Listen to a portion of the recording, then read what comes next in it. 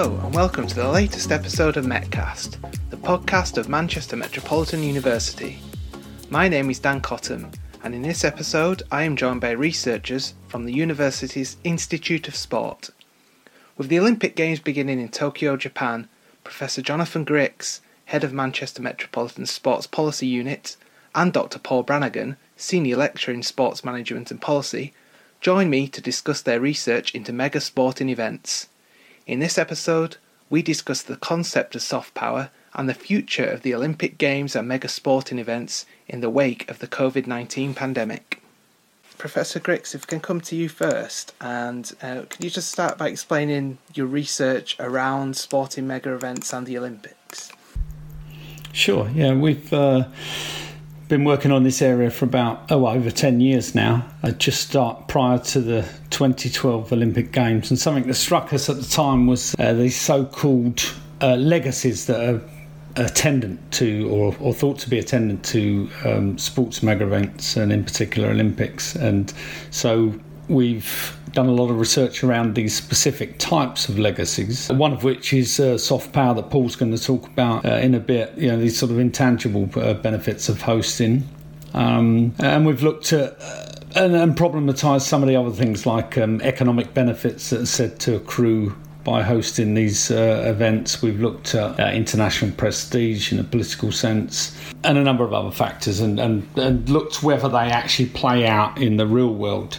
That's most of our research has been focused around that area. We also have a project on Olympians, aptly named the Olympian Project, and it focuses down on the actual people, without whom you wouldn't have an Olympics in the first place. There's not much, funny enough, you wouldn't believe it, but there's not much research on the actual Olympians themselves. There's much more on the hosting and the politics of the games, but not much on the Olympians themselves. And we're looking really at what makes up an Olympian. What's the ingredients that go into developing and producing an Olympian, and there's many sort of interesting aspects that come out of that. I'll pass over to Paul to talk about some of our soft power work. Yeah, thanks very much, Jonathan. So just to sort of give a very brief sort of 101 to soft power, starting broader, is the idea of power in the broadest sense is really of capability of a person or a state or an organisation to get what they want. Now, soft power was coined in 1990 by Professor Joseph Nye from Harvard University, and what Nye's really sort of sought to do is put forward a much more sort of policy-oriented approach to power, and really looking at how states get different forms of power. So he coined sort of two terms really concerned with today. The first was hard power, ability to get sort of outcomes through coercion or payment. So, we look more conventional power forms such as, states, military coups and invasions of other states and areas, but also through monetary, both incentives such as cross-border tariff reductions or market access and investment guarantees, or also disincentives, financial disincentives via, for example, sanctions embargoes or the suspension of aid. And then that was the hard power, which is much more conventional form of power in international relations. But as I say, in 1990, he coined the correspondent concept of soft power, which in contrast is the ability to get outcomes states want through attraction rather than coercion or payment. So just some broader examples of soft power. We look, for example, at areas that states look to sort of showcase, be that an attractive culture, appealing values, policies, institutions, or various accomplishments. So we take, for example, a state, such as Italy, which is, recently been dubbed sort of cultural superpower and is known for its sort of global omnipresence of cuisine, but also renowned luxury brands, and of course there's a very strong tourism pool. So it's really about how states can become attractive on the international stage. Now, I think really key for what Jonathan and myself have really added to the soft power literature is the role of these major sports events, sports mega events as we call them. Now, they really, through our research, are identified really act as what we might call forms of strategic communication. Now, as we live in a world, of course, of mass internet and information flowing around, you almost get this sort of period of white noise. There's almost too much information out there in the ether. And what mega events really do is draw attention. They provide their host states or cities with an opportunity to grab the world's attention. As Jonathan and I have said, difficult to really think of a global event that encourages such a global following, which is really in the billions. So for various countries, if you're a country such as the UK with London 2012, or of course Japan and Tokyo, this is a great opportunity for you to re-image yourself in and amongst the community of states. Also, as our research has shown, which is certainly very novel, in the case of more small states which aren't as well known, so looking ahead to the Qatar World Cup next year, it's also, these events act as a great way to introduce yourself to global audiences. So for states large and small, well known or unknown, these events are really great to introduce, but also to re-image yourself on the international stage. And when we're thinking about Japan specifically with the Olympics, does this soft power explain why they've gone to so much effort, spent so much money, and have to put this extra effort in with the COVID pandemic and with everything else going on to actually get the games to go ahead? Does that explain their motivations behind doing this? I think there's probably a couple of ways you could answer that, Dan. First and foremost, if it were normal times, I would say yes, of course. The hope of hosting for Japan was not only to gain soft power, in the first instance an international prestige, but also to bolster their regional status, because they're in a particularly, East Asia is a particular region, with vis-a-vis China and South Korea. They have to position themselves. So, that's a sort of, on the one hand, that would be the normal explanation you would give. The second thing would be internally, and equal to the others, I would say, they would like to bring the world to Japan, because Japan is very inward looking. They are, as a people, it's monocultural, it's inward looking, and they really wanted to use this event to put themselves out there on the world stage, but bring the outside inside. So they're mingling, you got the through tourism, for tourists. And they would have sort of, in effect, internationalised themselves and their citizenry. That would have been my standard general answer to that initially. With that, you would have hoped for, like most of these games, along with the economic boost that comes from tourism, you would have hoped for the so-called feel-good factor, from these games generate. Now, of course, we have no fans in the stadium. We have no tourists, so a lot of these answers that we normally give, we're going to have to, rethink them. And the second part of your question is this why they've pushed so hard? I think what's actually happened, if I'm honest, is that because they've not cancelled the games, but they've postponed the games once. But I think, had we had the sort of COVID numbers that we have now, we may have seen a cancellation of the games. So I think it's just gone too far, and they've got to go ahead with the event. And the pressure there, and that's the answer to your question now, is they've had to go ahead with the games, I think, for external reasons. So both from the IOC, the International Olympic Committee, but also sponsors. You can't pull out, so much money involved in the Olympics. The Olympics is itself the most political and most sort of economically lucrative sporting global event, and it's too late. There's too much vested interest to stop what will be a very, very unusual event, and it will be like no other event we've seen.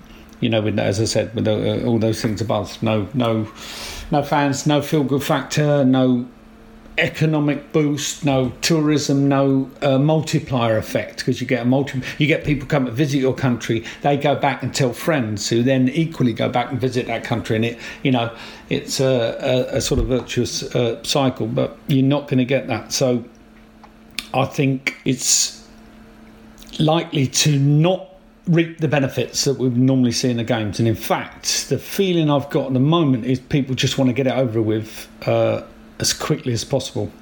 And usually, I would say at this point, when the first whistle blows or the first race starts, usually people forget everything. And we had this in 2010 in India Commonwealth Games, where there were lots of negative factors. As soon as the whistle blows, we even had it in 2012. As soon as someone starts, the action starts, people forget about it, and then it's positive. But I don't think that's going to be the case, because COVID's not like that, because it's everywhere, and people are worried. If you're an athlete, you've trained all your life. If you get COVID, you're out.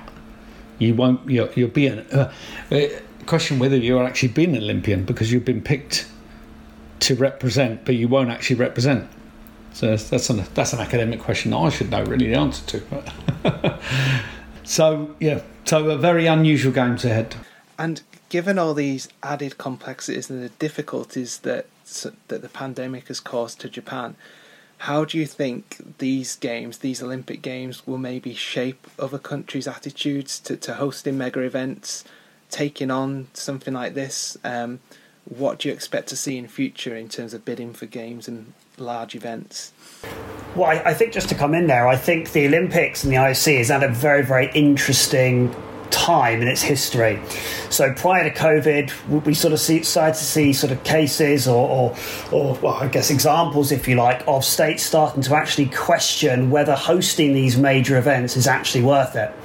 So we take Boston's bid for the 2024 Summer Olympic Games, for example, which eventually went out to a referendum and has actually shown to be a significant lack of support for the Boston Olympic Games. And of course, there's more of an appetite for LA. And I think one of the reasons for that is, I think, and this is where there is some sort of disjuncture between policymakers and also academics, in the sense there's this general sort of incorrect narrative in mainstream society that these events are good, that they actually benefit and they actually turn profits, where you can, not even a handful. I mean, apart from LA 84, I can't really think of any games that actually turned a profit. And the only reason LA 84 did it is because they didn't have to build, they already had the existing infrastructure in place. So, I think this whole push from the IOC and FIFA to a certain extent of this idea of a legacy, I think states are starting to question that a lot more now. And I think on the one hand, I think that will have a significant impact moving forward. I think with COVID as well, certainly we can ask ourselves, are these games less attractive now than they once were? They were already becoming somewhat unattractive because of the costs, and now there's an extra layer added there. I think another really interesting thing here is also the fact that a certain type of sport, if you want to call it that, has probably also benefited quite well from the COVID-19 pandemic and subsequent lockdowns, which of course is the ridiculously fast emerging phenomenon of esports. And I think that's going to be really interesting to see how that pans out in the future, and whether there are more calls for either these major sports events in the form of esports to take the place of the Olympics or the World Cup, or perhaps more realistically, whether we're going to see more of a shift in esports becoming part of the conventional Olympics or World Cup. But I think it's a really, really interesting position here, in the sense of, prior to the pandemic, the power relations between the IOC and FIFA and nation states and cities was being questioned by the latter, who of course at the end actually pay for these events. I think with COVID now and also esports, I think these cities and states are going to continue questioning, whether or not they should actually be hosting these events, even more so than ever before. Just add there that I noted that Brisbane has been nominated as the host for, I think it's 2032, isn't it? Olympic. So, and I think they are, what you said, Paul, I think they're aiming for the LA type thing, where they've got most of the things in place. I think that's what you're going to see in the future, where people, states are going to be using existing stadia and existing facilities. Yeah, and it's in terms of your focus of your research now, Paul, specifically on moving to Qatar, that is a prime example, is it, of a state that is using the soft power, and that we'll see the kind of next mega event, hopefully, once COVID. We don't know what the stage is going to be at next year, but what kind of issues are around Qatar at the moment that we're likely to see come up following the Olympics? Yeah, I mean, I think you're absolutely right. Actually, I think Qatar, following on what we just said there about the future of sports mega events, Qatar's a very good example of a state using both hard power and soft power. So Qatar is going to be spending, by the time the World Cup comes along, they've spent 137 billion on World Cup related infrastructure. I mean, that's astronomical. But Qatar, like some of its neighbours, are one of the few countries in the world who can afford to host these events. So, additional point to your previous question would be countries like Saudi Arabia or the UAE and obviously Dubai and Abu Dhabi. What role will they have in the hosting of future mega events? Because they're some of the countries who can really afford this. So will these events go to, or continue going, one might say, to these countries with an awful lot of capital and reserve? But I think on the soft power thing, yes. I mean, look, Qatar is a small state. It has a population of under 3 million. Like all small states, its greatest hurdle is its invisibility.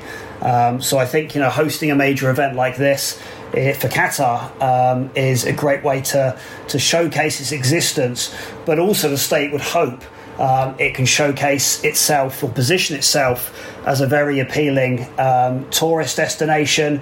It can overcome some of the more sort of broader stereotypes of Islam and the Islamic region, and really showcase, which, having been in Qatar many times, I can attest to, its people are very, very hospitable, and showcase that, and showcase it's not a country that one would maybe think of initially when, in terms of stereotypes of Middle East and, issues of civil strife and everything else. So, the World Cup for Qatar is really a stage through which it can show it's a very safe, friendly and attractive country to visit and also do business with, of course. Interestingly, I think we have to differentiate between FIFA World Cup and the Olympics, because the next set of Olympics are paradoxically going back to the original, to the traditional states, the rich Western states, because we had this big shift towards, and that was our book in 2019 on a big shift towards emerging states. Now you see almost a shift the other way. So we've got, Paris, it's Los Angeles and a part of Mexico, isn't it? A dual thing, and then it's now today Brisbane. So these are countries that have held these things before quite a few times. Just, of course, to add to that as well, of course, the UK has made no secret they intend to bid for the 2030 World Cup, of course, as well. So, yeah, it seems to be it's almost a circular thing, isn't it? Where it just is almost going back on the conveyor belt, and then occasionally you'll have one of these new states pop up, which is very interesting. And just finally, I just wanted to get some insight from you both as researchers in this area. What has the last year been like, from a personal point of view, researching this area? Paul and I both wrote a paper on the impact of COVID on sport.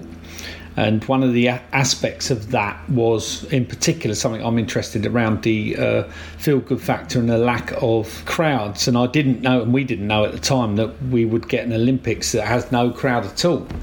So, and in that article, we made the point that, what is sport without, because sport is sort of co-produced. I mean, it's, I know a lot of athletes come out now saying I'm not bothered if there's no crowd there, but we know ourselves, when there's through our Olympian projects, and many of them have said, when I went into that stadium, there was 80,000 people cheering me on, or cheering, just cheering. It was such an experience, and it lifted my performance.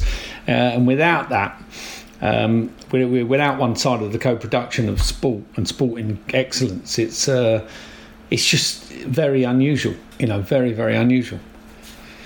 I mean, the only thing I'd say is obviously it's been a very difficult time, as it has for many, many people.